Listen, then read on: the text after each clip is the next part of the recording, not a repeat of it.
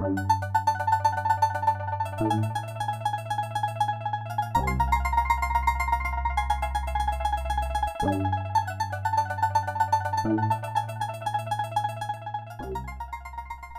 caller. You're on the line with the calls are coming from inside the podcast, an exploration of the human side of horror. Each week we call a unique guest and ask them about one horror movie that left its mark on them. Together, we do a deep dive into our guest's personal connection to find out what horror feels like. I'm Kevin Sparrow, and this week we're getting all kinds of goopy with our body horror coverage. We'll find out if this is the most queer of all the horror subgenres as we dig our nails and our nail files under the skin of Tetsuo, the Iron Man, Shinya Tsukamoto's 1989 cyberpunk masterpiece. We're also trying something a little different this week and releasing our double feature recommendation, David Cronenberg's Crash, as a separate episode later this week. Keep your eyes quite literally peeled for that, and remember, your future is metal. What happens in this movie? Loosely, it doesn't have to be a plot, minute-by-minute plot deconstruction. Yeah. I'm sure we'll go all over. What plot? Who knows? That structuring it is the most exciting part of my day. Oh, yeah. Well, here we are once again with a new month of content, a new theme. I'm really excited for this one. So today's guest, we have one half of the Descent podcast, which I really love their coverage of spotlighting underground, extreme, international horror. I found like a lot of really great, just unknown to me before movies, listening to The Descent.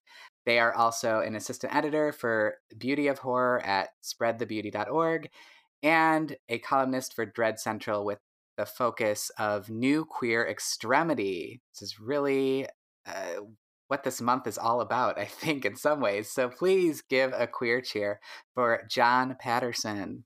Hi, I'm really happy to be here today. I've listened to the podcast for a while, and I'm really glad you invited me to do this. Yeah, I'm excited, especially for kicking off kind of our Pride Month coverage. And I think just looking at it from this different direction, right? Because as a writer, and just like all the movies that I see you recommend or that I follow, that it's just a different lens on kind of queer extremity being an inextricable part of what we look at when we're looking at queer horror.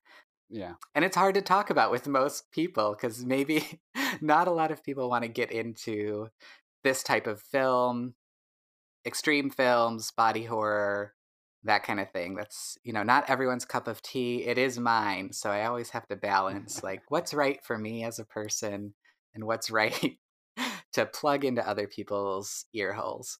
Yeah. Which that could be a whole body horror itself. But can you tell me a little bit about what you've been working on recently? Are there things coming up in the month of June that we should keep an eye on, either in your writing or things with The Descent? We have one more guest episode coming up from The Descent. I think we are going to go on a slight break for a month or two. And yeah, I have an article coming out on Gaily Dreadful for Gaily Helpful this month. This will be my second year contributing to that. I think it's an important thing to always do whenever possible, whenever the time's permitting. And it'll be another month, so another New Queer Extremity will come out on the second Tuesday of this month, and that's about halfway written now. So I got to finish watching some stuff for that, but should be an interesting one, I think. Yes, awesome. So yeah, we're coming up. So that article should already be out by the time this episode drops into the feed. So check out John's article when it comes to your face hole, to your inbox. I guess if it's already going to be out by the time, I can just go ahead and say it's going to be on bisexual gays and exploitation films from the 70s. Oh. And that's what I'll be writing about this month for that, kind of pre-extreme horror, as you would call it nowadays, but still fits into the lineage of that style of film. Right. Exploitation. Yeah, we need to get a deeper dive into that. It's been often kind of like a nowhere land as well. But I guess drawing those themes together, this will be a really great kickoff point because I think this is queer in a lot of different senses, right? Of not just speaking about queerness as like a gender or sexual identity minority, but kind of also looking at like abjection or like the queering of the body, the queering of, personhood. I think horror is a great way to express that. So I kind of wanted to just get kind of a general mood, feeling, thoughts just about what does queerness and horror mean to you?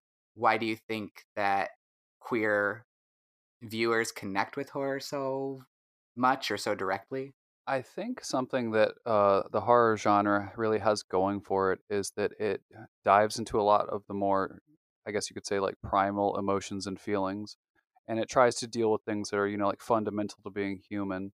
There's fear, there's terror, there's worry about getting hurt, there's sexuality, there's all these things that you could call on with it. And also something else they do, and we'll discuss this later for because this film has a lot of body horror, is Hmm. they take a lot of internal struggle and make it external. And it presents it explicitly as a literal case instead of a figurative case of something going on in someone's head.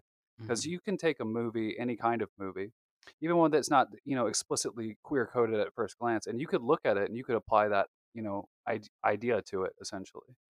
And you get some of the older films and the exploitation and horror canons that have been, adopted as queer films because that interpretation works so well with them. They just kind of get to the core of, what we are as people.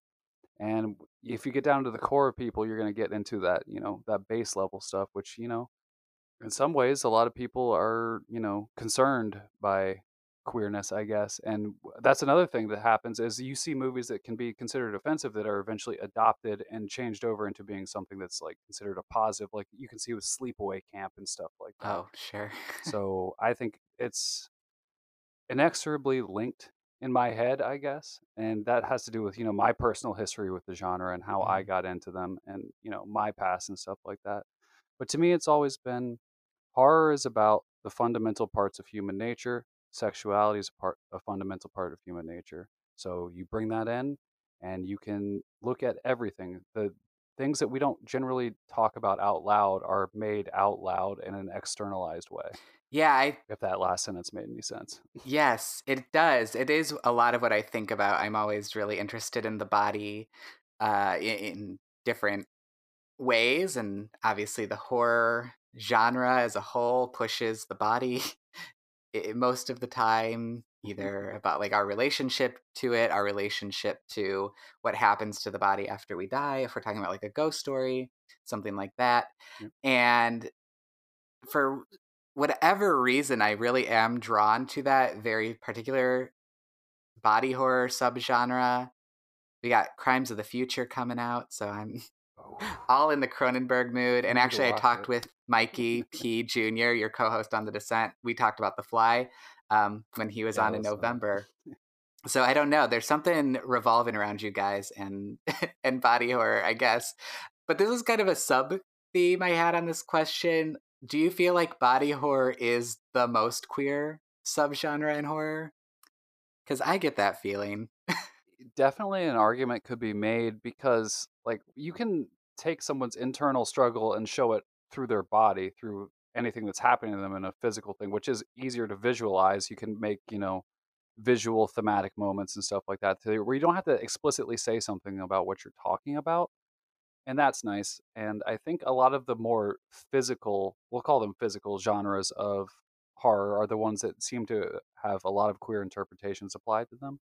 Hmm. And so, like slashers, body horror, extreme horror, stuff like that. So I think it works really well for it, and it's hard to kind of separate the two. Yeah. I feel so.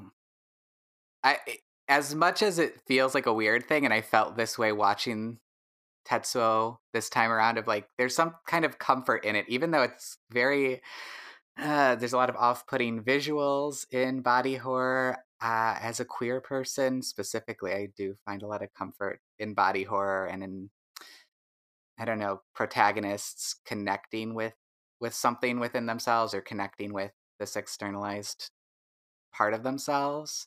Yeah. So I don't know. For me, I would say yes to that answer. I guess it's not the easiest one to touch all people in the LGBTQIA spectrum, but it's out there.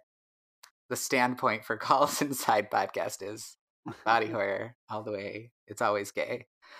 Um, let's get into this movie a little bit more. I want to talk about your history with Tetsuo, the Iron Man, and where did you first see it? What drew you to it?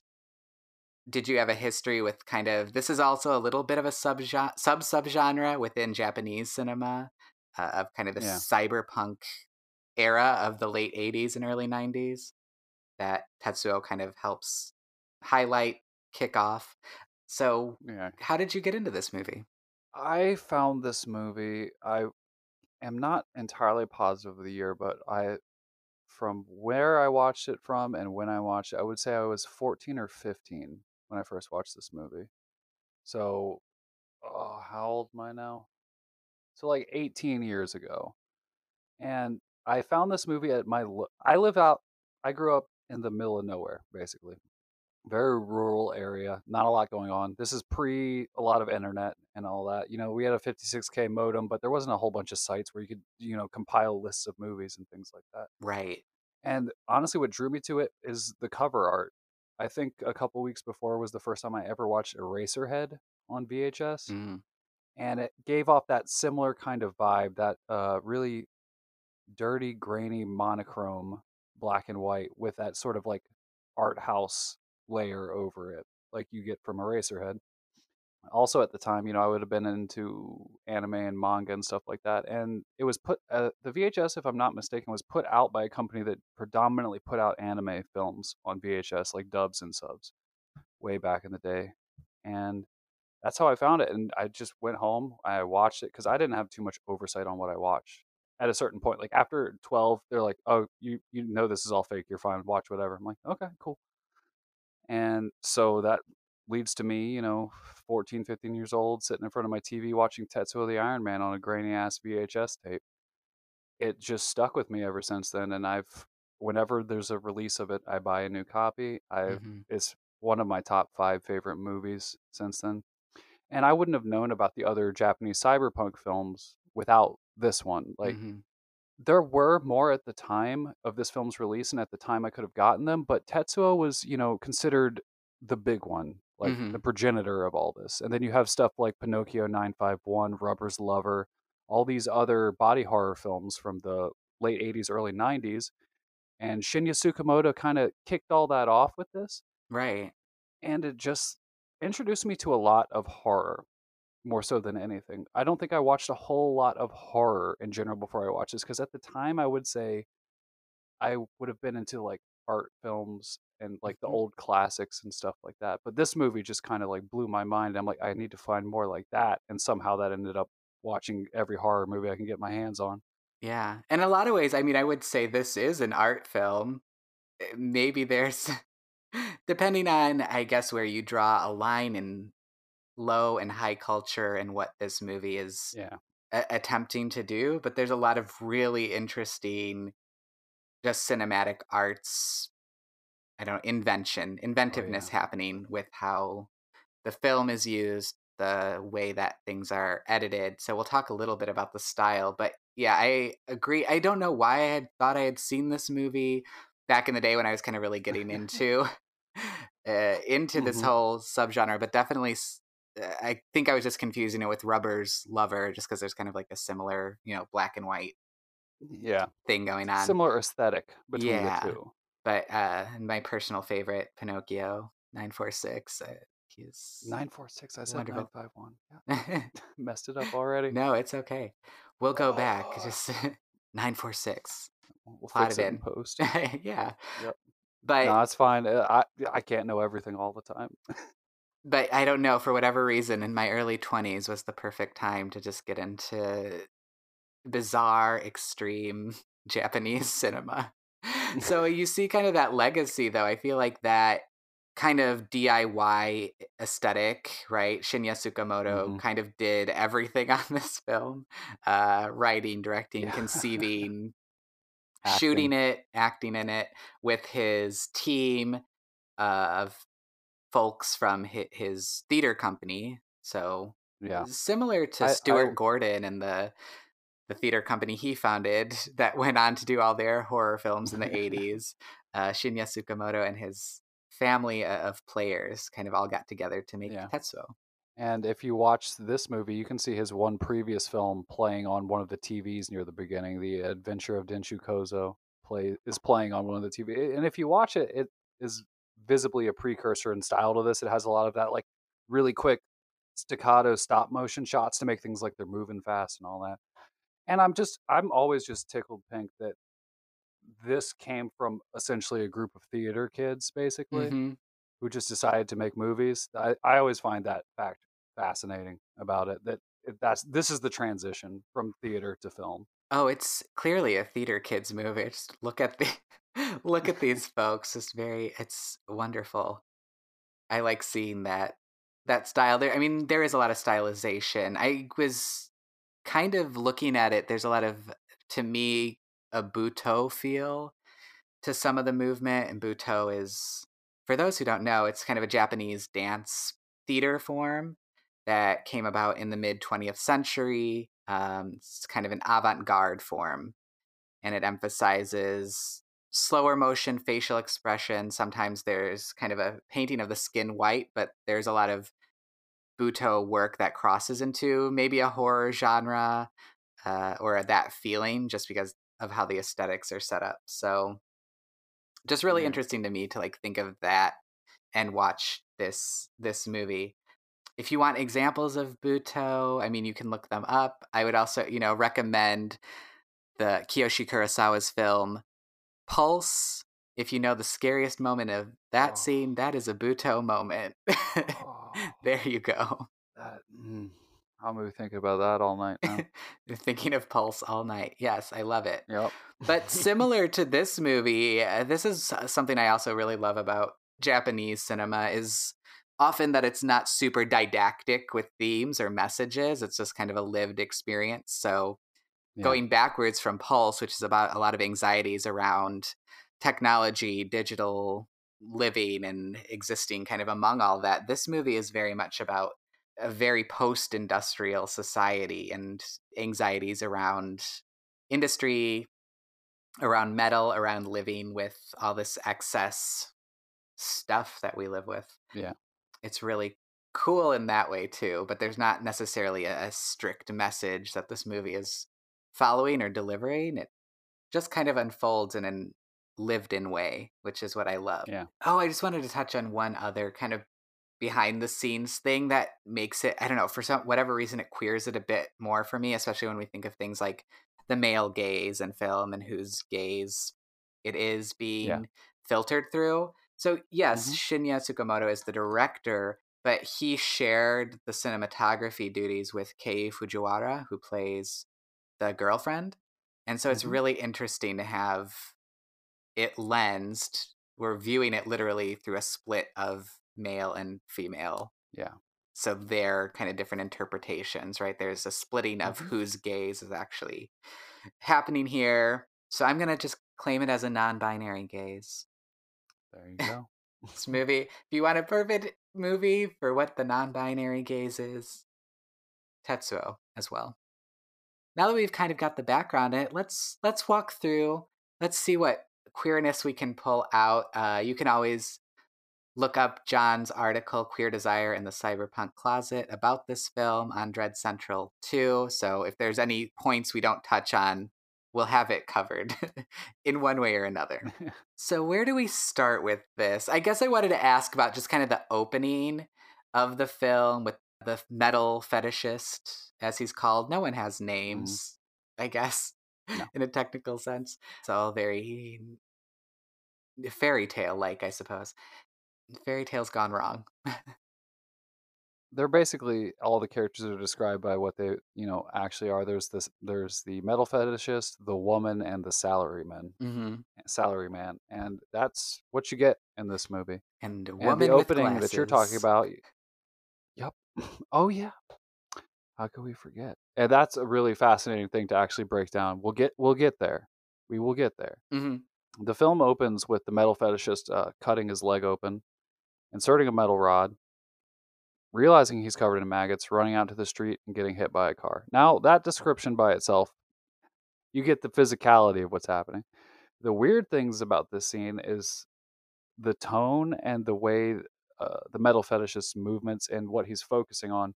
Like before he inserts the rod, right before he does it, after he's cut his leg open, he's looking at these photos of this half naked track star, basically. Mm-hmm. And then while he's admiring that, he shoves this into his leg, and that could be seen as a way of, literal penetration of himself while looking at these other things. But he doesn't get what he wants out of it, because instead of it forming him into what you would be a metal person, his body re- revolts against it. Mm-hmm. The maggots come, and then he runs.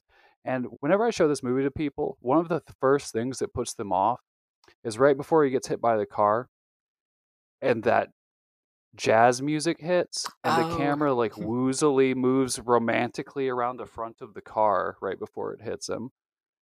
And that sequence is the very beginning, and then you get into the next part. And how did you feel about that opening segment? I mean, why wouldn't the camera lovingly look at the car's grill? This is from the metal fetishist's point of view. What do you think he was gonna do with it? Like, of course he loves it.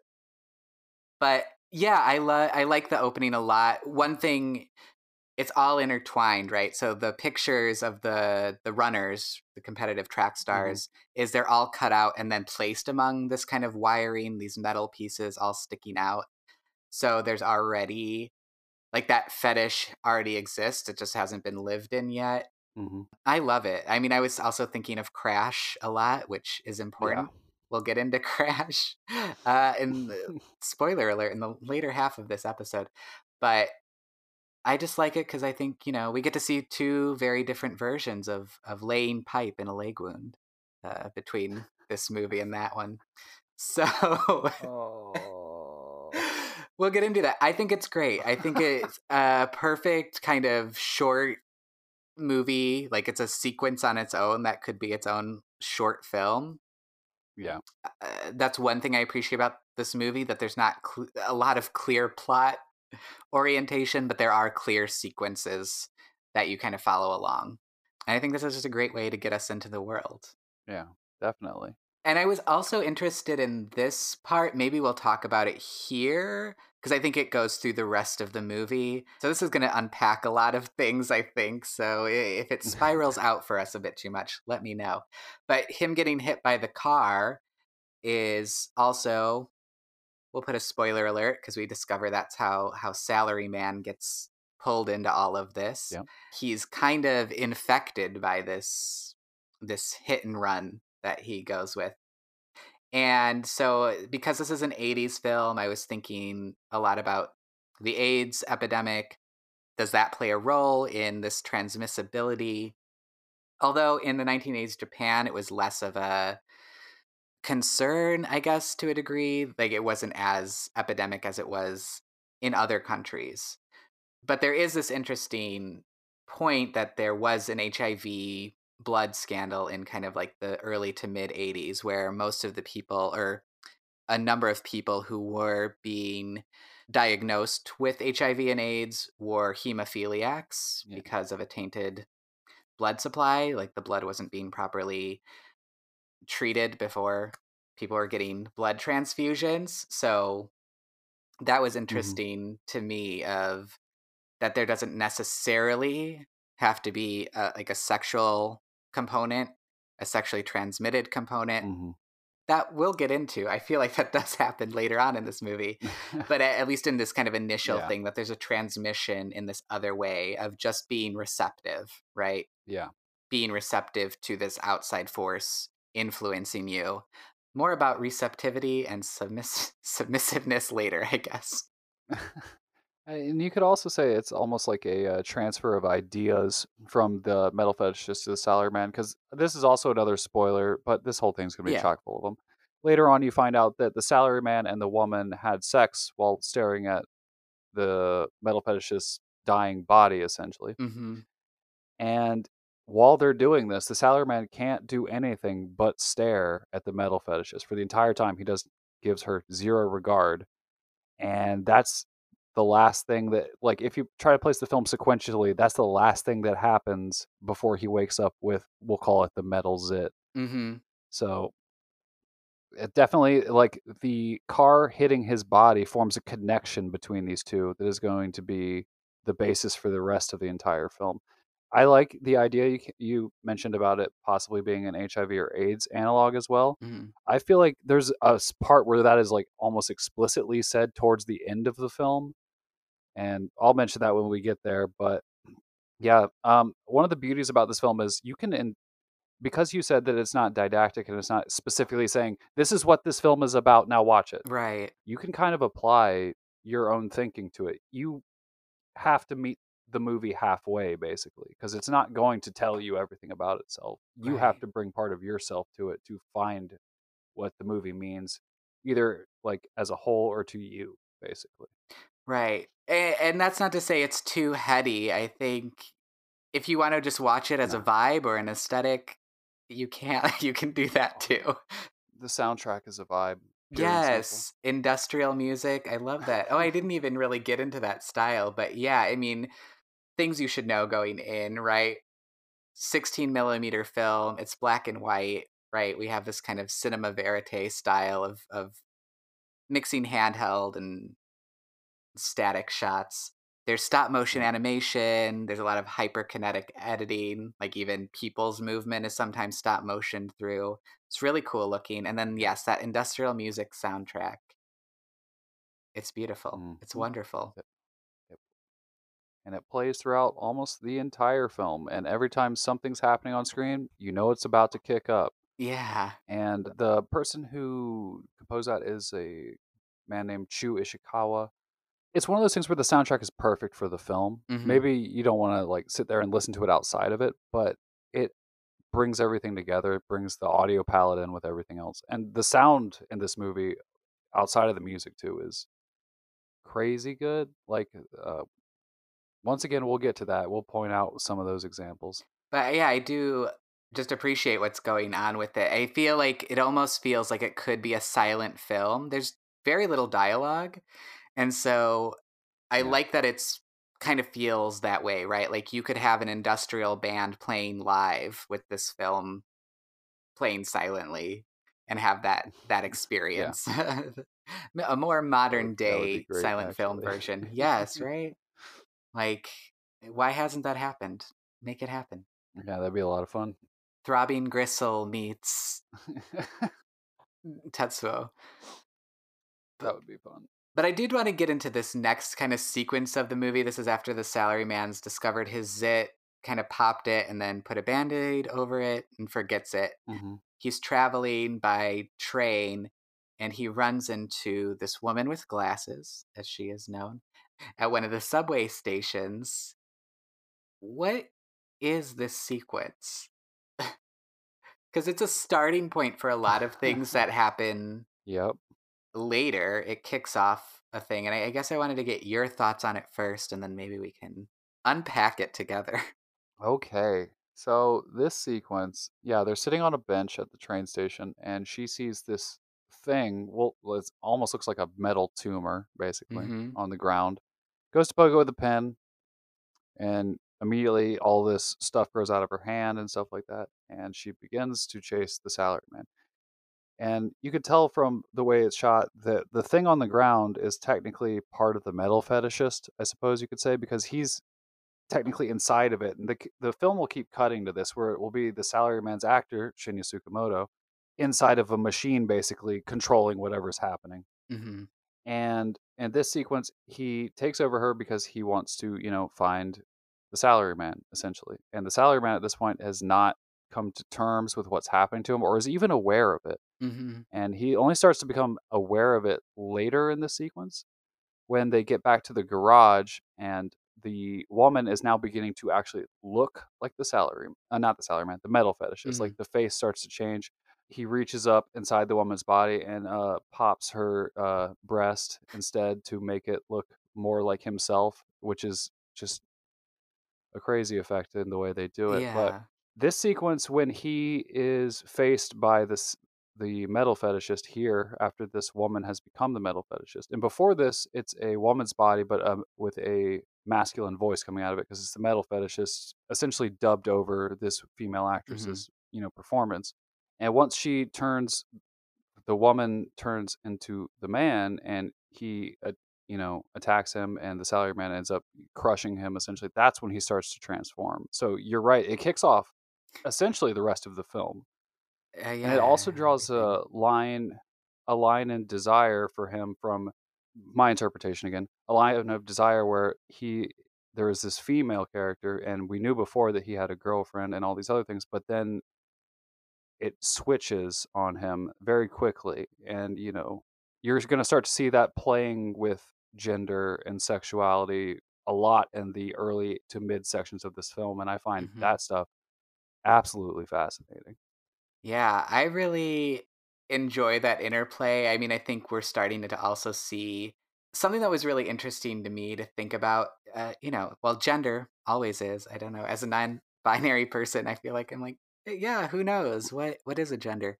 Um, Yeah. so it can always be really fluid like that. So I do like seeing films that embrace a certain fluidity. Hmm. And I think it's also interesting, kind of how you put it and unpack it, right? Of it's not necessarily rejecting women either. There's that, I don't know. I think there's always a weird narrative about either being like a Yeah. queer AMAB person means like you are Hmm. rejecting women, like you have to reject women to become more queer. Or if you're an AFAB Hmm. person, the reverse, right? You have to reject men, quote unquote, to become more queer. And it's like, well, that's not what's happening here either. I don't think he's rejecting women, but there is a fear Yeah. of this thing that's taking over, right? This internal Yeah. iron thing that's happening, right? So I think it's Hmm. that gender play of like the metal fetishist coming through the woman is interesting for one, but also he's afraid of her as a woman too, and as a woman who can Yeah. penetrate him. So that's a really Hmm. interesting thing. Comes up later when he has a dream about his Yes. girlfriend. So I think that's a good segue, but I just wanted to point it out of like it's unpacking it in a way that when you put the queer reading or queer lens on it, I think also opens up really interesting avenues and kind of deepens an understanding, hopefully, of queerness or like that it isn't just this one trajectory and it doesn't have to mean Yeah. a And homonormative expression. yeah, and as a bisexual man, like it makes sense in my head, these sort of things, these sorts of like push and pull between these different things, and a lot of desire is similar between the two. And I've talked to other people who are like they were really distressed when they realized, oh wait, I am also attracted to not just the opposite sex. Hmm. And they're like, I don't know what to do about that. I was like, well, you're bi like me, and that's just how it is. So having that here and have him be like drawn to and repulsed by these thoughts and these confrontations is really interesting in that way as well. I went through all this before, like I said, the internet existed and all that. So Yeah. there's probably better support networks for people who live in the middle of nowhere like I did. But when I was, realizing that I was bisexual, it was essentially by myself with no one around me that I didn't even know what it was, all that. So that's how it ties in there. Right. And I think that there's also the interesting thing. I like how this sequence of fear that I guess is a real thing segues into a dream sequence or kind of becomes that dream Yeah. sequence right after. So that we see that it isn't just fear, anxiety.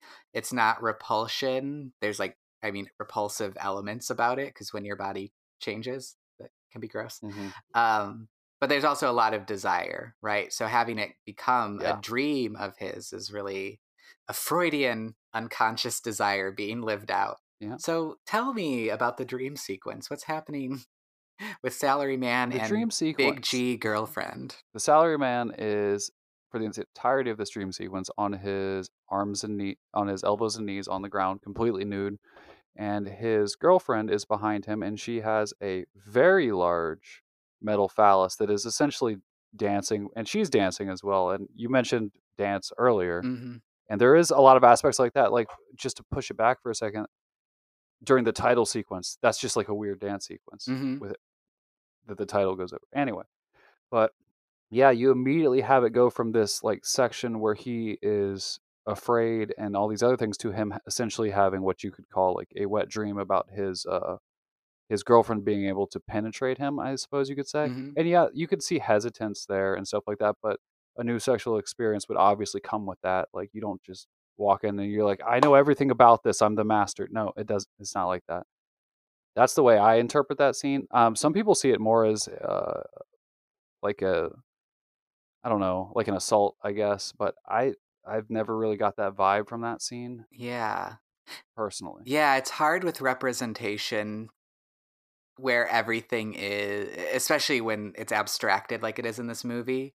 But I Yeah, wouldn't say the movie goes out of its way to make it clear that it's a dream sequence, but it is separated out in what comes after we know that it is. So yeah, for me, yeah, I didn't really read it as assault either. I read it as I'm yeah, scared of this thing happening to me, but I'm even more scared that I might like it, right? Or I'm scared of like what that means. yeah. It's more about anxiety about identity rather than of that action.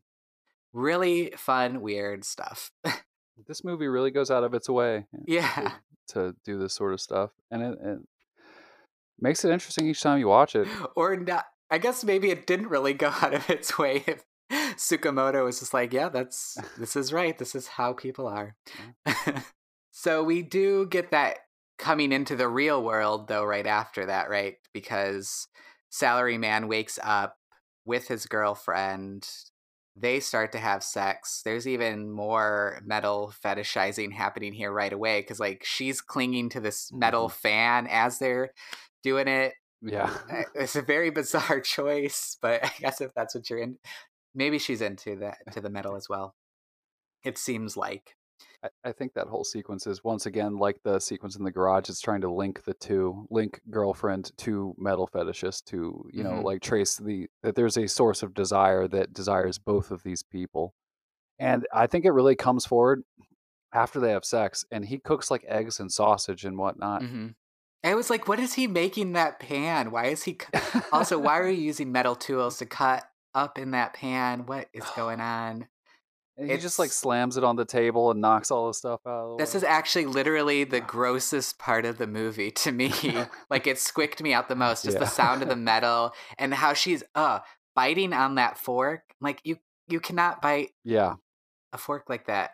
I couldn't stand it. And they add all these like high pitched squealing and industrial noises to Yeah. it to once again draw that parallel that they're starting to really hammer home in the sequences. And it's like the last major part of that before it moves to what you could consider its next act. But yeah, that is a very off putting sequence. And, the sounds while she eats and the way she's eating it is just she's being sexual to him, trying to Mhm. get his attention, but when he's seeing her doing it, he's hearing the metal sounds, Mhm. which draws it back once again. Right, and that interaction with the metal is what really is, I don't know, appealing to him in that moment. And I think it was the sexual frustration for kind of like the human flesh sex, I guess, is how I would Yeah. maybe describe it here. That kind of causes a very memorable member to appear in this movie, which is Salaryman's drill penis. We Yep. can't talk about this movie without talking about a drill penis. What are we gonna do? But it is an interesting moment. I don't think anybody can. Yeah, how Yes. every movie needs one. Eh, And I think this is an interesting moment because he's starting to transform, right? And he wants to hide it from his yeah. girlfriend. So this is like literally he goes into a closet when this transformation is happening. Yeah, every it took me a while to notice that. Like some of the smaller details go over my head. I don't know why, but I tend to hyper focus on certain parts of a film, and so if I really want to dig into it, I have to watch it multiple times. But yes, he while he does his major transformations during this, he does go literally into a closet Mm-mm. throughout, and then there's the reveal when his drill penis comes up through the table, Mm-hmm. basically. And this whole sequence is strange, and that it has him. his fear of what he's becoming, but then it's turned back again towards this desire towards girlfriend, and you get one of the most quoted lines in the movie. It's like, what is it? It's like, "Would you like a taste of my sewage pipe?" or something like Yes. that. You want a taste of my sewage pipe? No. No And thanks. throughout this sequence, he's going through this thing where he's trying to have sex with her, but he's also trying to like he attempts to kill himself a couple times during this, like stabbing stuff into outlets and all that. Mhm. And he's like fully, completely panicking about what's happening. And eventually it seems like she kills him. And then that leads to, one of the big gore moments of the whole movie Yeah. when he passes out and wakes up and she is on top of him. And actually, when she's stabbing him towards the end in the neck, she's also like licking his face and eyes and stuff like that. Yeah. So, so she's turned on at this point, and then he passes out. And when he wakes up, she tried to have sex with him while he was out, but his new his new penis is not a good fit, we'll say. Yeah. The new flesh. Yeah. Drawing it back to Uh huh. Cronenberg. There's more. There's always more. But yeah, there's a scene of just endless amounts of blood spraying around girlfriend against kind of a white curtain in the background. Yeah. And it's interesting, of course, in the black and white, it doesn't have obviously the same effect of disgust maybe that we would see if it was in color. Hmm. I don't know, that kind of makes it easier to stomach, I feel like. So, as much as this movie could and does in some cases get into disgust, get into that aspect of body horror and relating to the body in this way, there's also Hmm. something that the black and white distance helps with to make that a beautiful moment too, right? It's not just disgusting. There's something interesting psychologically happening for me anyway. Yeah, and it honestly makes the film more palatable than a lot of other extreme body horror films would be. Is there's a also a weird amount of restraint with the more you could say what could be an incredibly gory sequence in another movie. Hmm. They do this part with a lot of implication. You see girlfriend, you see the blood spray, then you see his rotating drill penis with flesh on it. At no point do you see like the wound or anything like that. Hmm. And that could even be due to budget limitations for the film because, it was not a high budget film or it's Right. just the way it shot it. And because of like later Tsukamoto films, he doesn't generally linger on that stuff. It's not like he's like, oh, look at this. This is fucked up shit right here. He doesn't linger on it at all throughout the film. Like you see it and you understand it without having to do that. Hmm. And in a way that that sparks up your imagination more, which conjures a worse image than he could probably make with his budget on film. And that comes through in a lot of the other special effects sequences as well. Right. Yeah, and just to take a moment for that, I think the special effects, the practical effects are really pretty wonderful throughout it. There's a lot of really cool applications of metal things living under the skin, growing out of the skin. Yeah. There's this kind of cancerous movement. So like metal tumors we see kind of moving throughout people's bodies throughout the film. So it all looks really Mhm. cool for something super low budget. I would have to imagine this was not a very costly movie, though probably costlier than some of the theater productions and the earlier short Oh yeah. films. But Mhm. yeah, there's a lot of work that went into making this work. So I don't know. I always like that DIY mentality and looking at films like this because it's like, oh yeah, you actually can make a movie. You can do what you need to do as long as you have a dedicated group of thespians by your side. And a lot of the special effects are done with just like I think I read that they would check junkyards for, like electronics Mhm. that had been thrown out and they could pull them apart and pull components out of it. And there was a lot of duct tape and all this like hardware that they would find, just wherever for cheap and they just buy it. Because if you notice throughout the film, as he gets more and more metal, it's just like there's just shit attached to him the whole time. Like they just add more and more and more layers to him. Right. And I feel like the bespoke parts, like the drill penis and the I guess rocket feet, you will call them. Like those Yeah, were probably planned out, but a lot of it seems like it was like, oh, this will probably look cool. Let's do it. Let's just stick it on and see how it looks. it all works together really well. There's a cool sequence, like 48 or so minutes in, that's kind of a stop motion of this body disintegrating. Like it's disintegrating into the metal, and I guess it's about more his transformation that I just love. I don't know. Yeah. Just a beautiful Are you talking moment. about the sequence where girlfriend melts essentially? Oh, no, I think it's right after that. It's the Oh, salary man's kind of melting into his environment. yeah. But yes, we should come back to girlfriend melting. So yeah, what happens, what does a girlfriend melt? And what does that look like?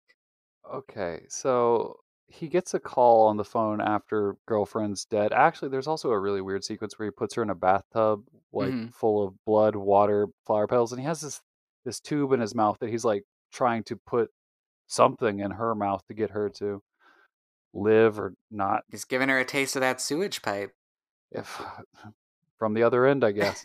Yeah. But he gets a phone call from the metal fetishist, and then everything in the house essentially starts to turn metal, and this culminates in girlfriend's corpse appearing behind him, Mhm. and she starts to melt. And the way it looks is it looks like her body's being broken down into separate components like skin, hair, and fat and stuff like that.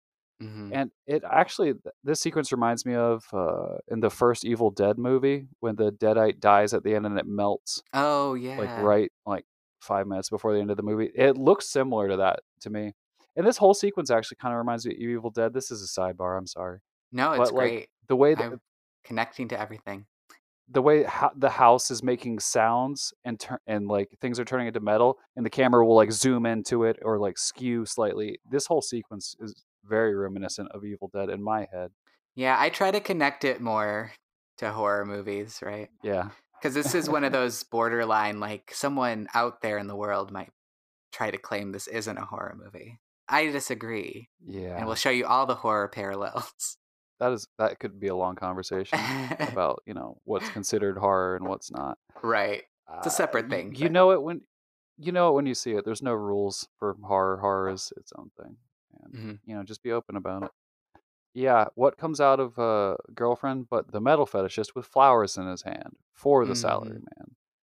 And once again, we have those mixed desires popping up, and it's coming out completely as the metal fetishist bringing a gift to him. Mhm. And if you watch the film, like paying attention to all the details, it really hammers its points home. And you could also make the idea that you mentioned earlier how this is the very like industrial or technological advancements at the time. It really plays into those ideas as well. So you could talk about how it's about the changing of the guard when it comes to humanity and our relationship to technology, Mhm. but the sexual nature of a lot of the sequences is what draws me to make the other conclusion that is in fact about realization of queerness essentially. Yeah. Well, and that disconnection or disaffection from kind of the general expectations of life, right? Which kind of as a Yeah, queer person you have to also go through, right? Because yeah, if you're seen as deviant from society, hey, that makes things really difficult to to connect with most people on. So I think that's also part of the appeal. Like even if we don't read direct queerness into it, it also overlaps with a lot of queer people's histories yeah.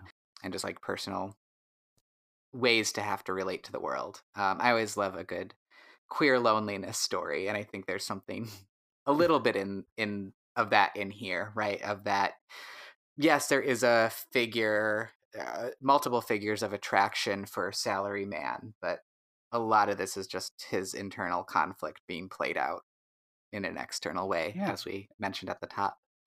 But that kind of gets us into the culmination, and I'm not trying to rush it, but I kind of want to spend some time with this like ending sequence once Metal Okay. Fetishist has been reborn into the real world, so to speak. Yeah. It gave me very Naked Lunch vibes.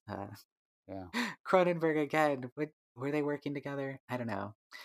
We get to see some metal kitties, which is really cute, and This thing popped up to me and I wasn't sure how to take it. But like I said, there's very little dialogue, so what dialogue Hmm. does come is very either memorable or meaningful to me. And what the metal fetishist tells the salaryman is that I have all this rust on my body because I put a rusted thing inside of me. Yeah. And so my growths are all rusty, but yours are Yeah. all kind of like nice and clean because you got your infection from a stainless steel, right? Yeah. And I just wasn't quite sure what that meant. It just fascinated me. So I really wanted to dig in. Is there queer reading there about the difference between these two people? You okay? So I believe he also says that his it was his first implant that was rusty, like the very Mhm. first one he had, and he mentions it. And this happens after a sequence where you see essentially back into his past, where he's attacked by an older man with a pipe. Mhm. Which, it could mean a couple things, I guess you could say. It could mean either that his first experience was, we'll say, a negative one, and that whole attack is metaphorical, Mhm. for sexual assault on himself, basically. Or it, like you mentioned earlier, it could be related to a venereal disease of some kind, where he's like, "Oh, yeah, you don't have this, but I do, so you can't really do much with me," basically. And either one, like he has an idea that this metal fetishist has an idea that he's tainted in some way, shape, or form, Mhm. and that's what comes through out of that line and that line of reasoning in the film. Right. Tainted, but also joyful. One other thing I like about Hmm. it, especially if we dive into the queer reading, is like the queer anarchy of this all, which kind of Yeah. propels this ending.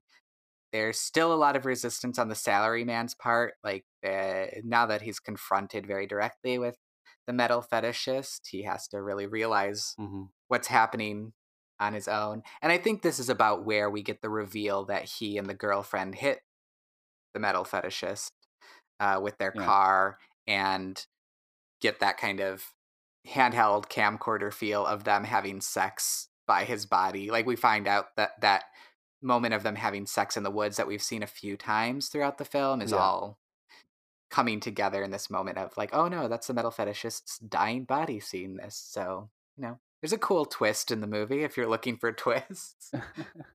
It's literally his perspective, so you can actually see it as him having sex with a girlfriend while staring at the dying metal fetishes is the first time they actually see each other as well. Hmm. Like, because when he hits him with the car, he hits him because he didn't see him because he wasn't paying attention. So the first time they actually see and make that connection with each other is then when they dump his body and they have sex next to him, basically. So you could tie that into everything else as well. Yeah. And yeah, this whole sequence that you're talking about, like it has the fight in the streets basically, where the metal fetishist Hmm. seems to have some sort of like magnetic control over the salaryman, Hmm. and they're just zooming through the streets and he's like smashing him into things, but eventually he gets that memory of getting of that older gentleman, and that's when he loses the upper hand and the power in the situation basically. And they're both kind of still growing all these metal parts. So there's kind of, Hmm. as things are continuing in this fight, the salaryman is kind of slowing down. He's, I don't know, growing or absorbing or whatever. Yeah. Many different things are happening with this metal. So that's kind of comes to a standstill, I guess, as he's kind of overwhelmed with metal. Hmm. And the metal fetishist is having a memory or something that's preventing him from getting getting further. But he does tell the metal fetishist does tell the salaryman that your future is metal, right? That Hmm. there's a very direct like you are going in this direction. This is what's going to happen. So stop fighting it, basically, right? Like live your Yeah. destiny. Hmm. And I think that becomes this standstill or the kind of moment of I can't fight you anymore. The moment of exhaustion is a really interesting one for this movie. Yeah. Something to point out for the sequence too is throughout the salaryman is growing larger because it seems that he has no understanding or control over his, the metal that attaches to him. Mhm. The metal fetishist stays essentially human shaped for Mhm. most of it because he has an awareness and a control over what he is and what he's doing. So you have the salaryman who is new to all this and doesn't understand everything, so he's just attaching to everything, whereas the metal fetishist can be more discerning. Right. Oh gosh, attachment styles. Look them up. Are you an anxious attacher? A secure attacher? A metal attacher? Hopefully I don't not. know. But it is a really interesting part just because they do come to a common ground at this moment, and there is that incorporation of the metal fetishist into the salaryman, right? Yeah. As much as he has been resisting this moment, once it happens, he does absorb the metal fetishist fairly easily, I guess I Mhm. would say. They kind of join together, and then there's kind of this sequence of them within kind of a metal environment, but they're mirroring each other's movements, right? There is Yeah. another little like kind of dancey, tango-y Mhm. thing happening.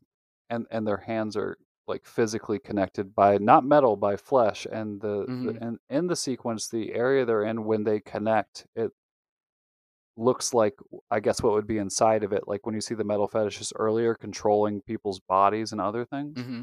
when they're inside it, it plays the same music from when the salaryman hit the metal fetishes with the car, it's the same saxophone track, Hmm. and where they're floating, and it almost looks like it's almost like a womb, like, visual, like, it feels like a rebirth, basically.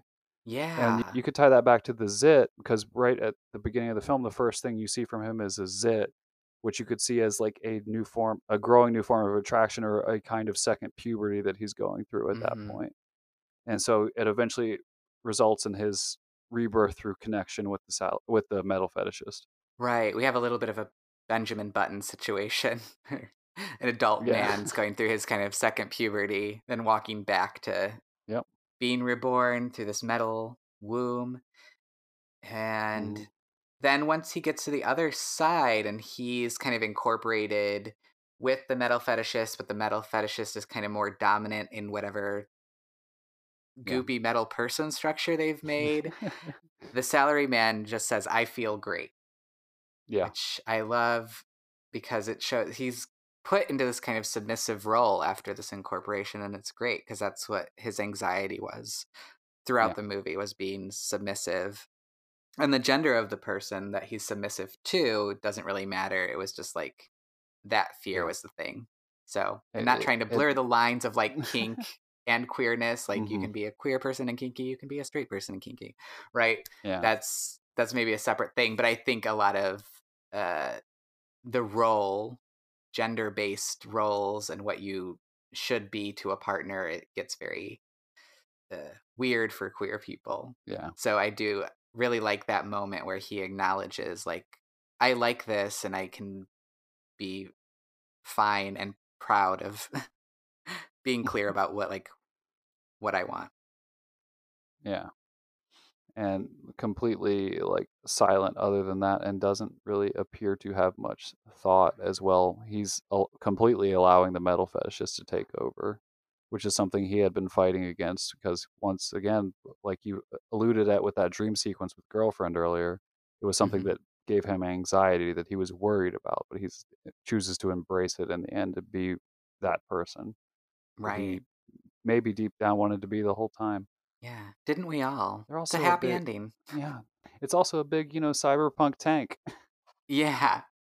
It gets, I feel like this is the most kind of explicitly queer thing, or at least in terms of like direct, like a Mhm. line reading for what's happening on screen, that the metal fetishist talking about him and the salaryman says, our love can destroy the whole fucking world.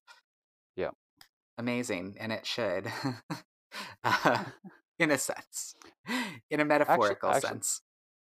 I could say that the ideas for the interpretation that I have of this film actually started from working back from that line at the Mm. end. Like, I didn't fully have this idea about it until much later after watching it. So, it's kind of like there's key moments where you can kind of see like the dialogue or certain Hmm. visual aspects, and you can build from there because the more explicit things you can pull stuff out of the more subtle or, I don't want to say incomprehensible, but we'll say obfuscated parts. Hmm. And also something I noticed that I didn't fully notice before. I think the first time I noticed it was right before I wrote the Dread Central piece, and I forgot to write it in there because I forget everything. But when they're driving through the city at the end of it, and it shows the back of the metal fetishist, he's Hmm. got the Uzi hanging up and stuff like that. The back of it looks like the top of a penis completely. It looks like the Mm. head of a penis, Like how he's, straight up. yeah. Like not even like, oh, it kind of no, it just does. It just looks like it's very literal there. And I was just sitting there. I was like, how the hell did I not notice this all these years? It's super phallic. I also, just to, I guess, tie some iconography into some queerness too, from the front, when we see Metal Fetishist holding up that gun and the way that his face is made up, I also thought of Divine in Pink Yeah, Flamingos towards the end of that, where yeah, she's I got can her see that. gun, the eyebrows, everything. It's not exactly that style of Oh, and makeup, but there's just a very, there's a lineage, I would say. And I yeah, don't know if anyone involved in this movie identifies as queer or not, and I don't really um, care no, if they don't. at the You end of made the a day, it queer doesn't movie, really. you have to live with it. Yeah, at the end of the day, it doesn't matter, I suppose. And I think Shinya Tsukamoto is actually pretty tight-lipped about his actual personal life. Like, if you try to look Hmm. up information on it, it's almost non-existent, which is weird for a director who's still around and doing things. Yeah. So he's very private, I guess, and that works here because you can be like, it could be anything, whatever. Right. Well, and it's even difficult in any film industry. Like, it's difficult to be an out queer person in the Yeah, American film industry, let alone yeah, the Japanese film industry. So, lots of things to go around. But yeah, when it gets, repressed, it's going to come out some way. So hmm I'm glad that in this case it came out as Tetsuo, which I love. I'm glad I finally saw. I'd seen bits and pieces, and like I said, hmm confused having seen it for the time I watched Rubber's Lover. I was like, yeah, oh, I've probably seen enough of this to like have a good overall reflection. But I'm glad that you wanted to talk about this movie because I've always wanted to get really into into the weeds of body horror, the queerness that's inherent in this genre, yeah, and really be able to kick off our Pride Month with something that's so, I don't know, subversive and a different take on queer representation, right? That the movie itself is queer, not just that it has queer people in it. yeah. Like it has queer thematic underpinnings that Hmm. seem like they're part and parcel and just piece of the film as a whole. Like I find there's always something really nice. Nice is a bad word for that. Really like fulfilling about watching a movie and digging these themes out where it doesn't explicitly Hmm. tell you anything. I think it that might be why I've loved it so much for so long is because this film doesn't, you know, have an explicit message it's telling you. It just like you Hmm. said, it says, here's the film, here's the vibe, enjoy the ride, make of it what you will, basically. Yeah. And it's a hell of a vibe. It is a hell of a vibe. Thank you for Tetsuoing it up with me. Have you seen the sequels? I kind of, Yes. followed up. I started watching the sequel, but I was like, no, I actually need to focus on preparing for this one.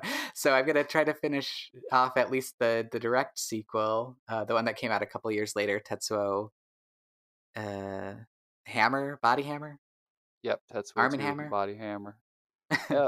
You could see it as like the Evil Dead 2 to Tetsuo's Evil Dead 1. It's as like a semi remake, but there's a bunch of extra stuff added onto it. Okay. And it has its own feeling and its own thing to it. You also see what you brought up a lot, which is themes of dominance and submissiveness, but Hmm. you see that in a lot of early Tsukamoto. You see it in this, you see it in Body Hammer, you see it in Tokyo Fist. Like there's a lot of things. Tokyo that deal Fist. with I like would imagine I would see it in a yeah. movie called Tokyo Fist, right? That is the goriest boxing movie you'll ever watch. But Sounds exciting. no, it really is. There's like he's always toying with these ideas of what dominance, submissiveness, and masculinity are in a lot Mm. of his early films, and he would get into more themes. The later his work would go on with stuff like A Snake in June and what's another good example? Gemini, which is one of the most gorgeous horror movies I've ever seen, Oh, and I'll check everybody it should out. watch it. So I'm gonna go ahead and suggest you watch it. Watch Gemini; it's great. But Bring yeah, out Gemini. I'm also yep. curious about his like most recent film, I think, Killing, which is kind of a subversion of the samurai Mm-hmm. film. So I have to find that as well. So basically, we just ran down all of Shinya Tsukamoto's filmography for you. So check it out. It'll be worth your time. Oh yeah. But speaking of things that are worth your time, where else can we find what you're working on, John, if people want to follow you on the internet or, what you're doing in the digital world? Most of the things I'm working on, you can find out about through my Twitter, which is my main form of social media. I don't have much else other than that, and that is at Astroslop, one word, and that's the predominant place you can find it. I also have a website I frequently forget to update that is astroslop.wordpress.com, and that is where I just collect links to the different articles I have so that it's easier to find for people or giving samples and stuff like that. But that one's almost never updated because I forget to do it. So check the Twitter.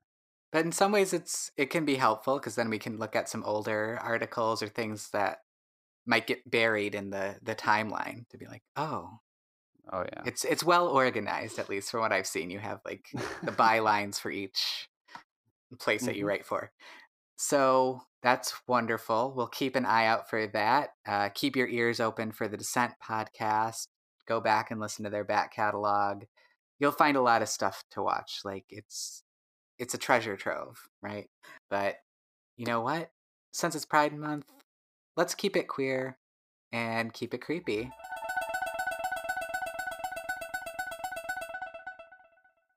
Click. Did you hang up? No, I just said click.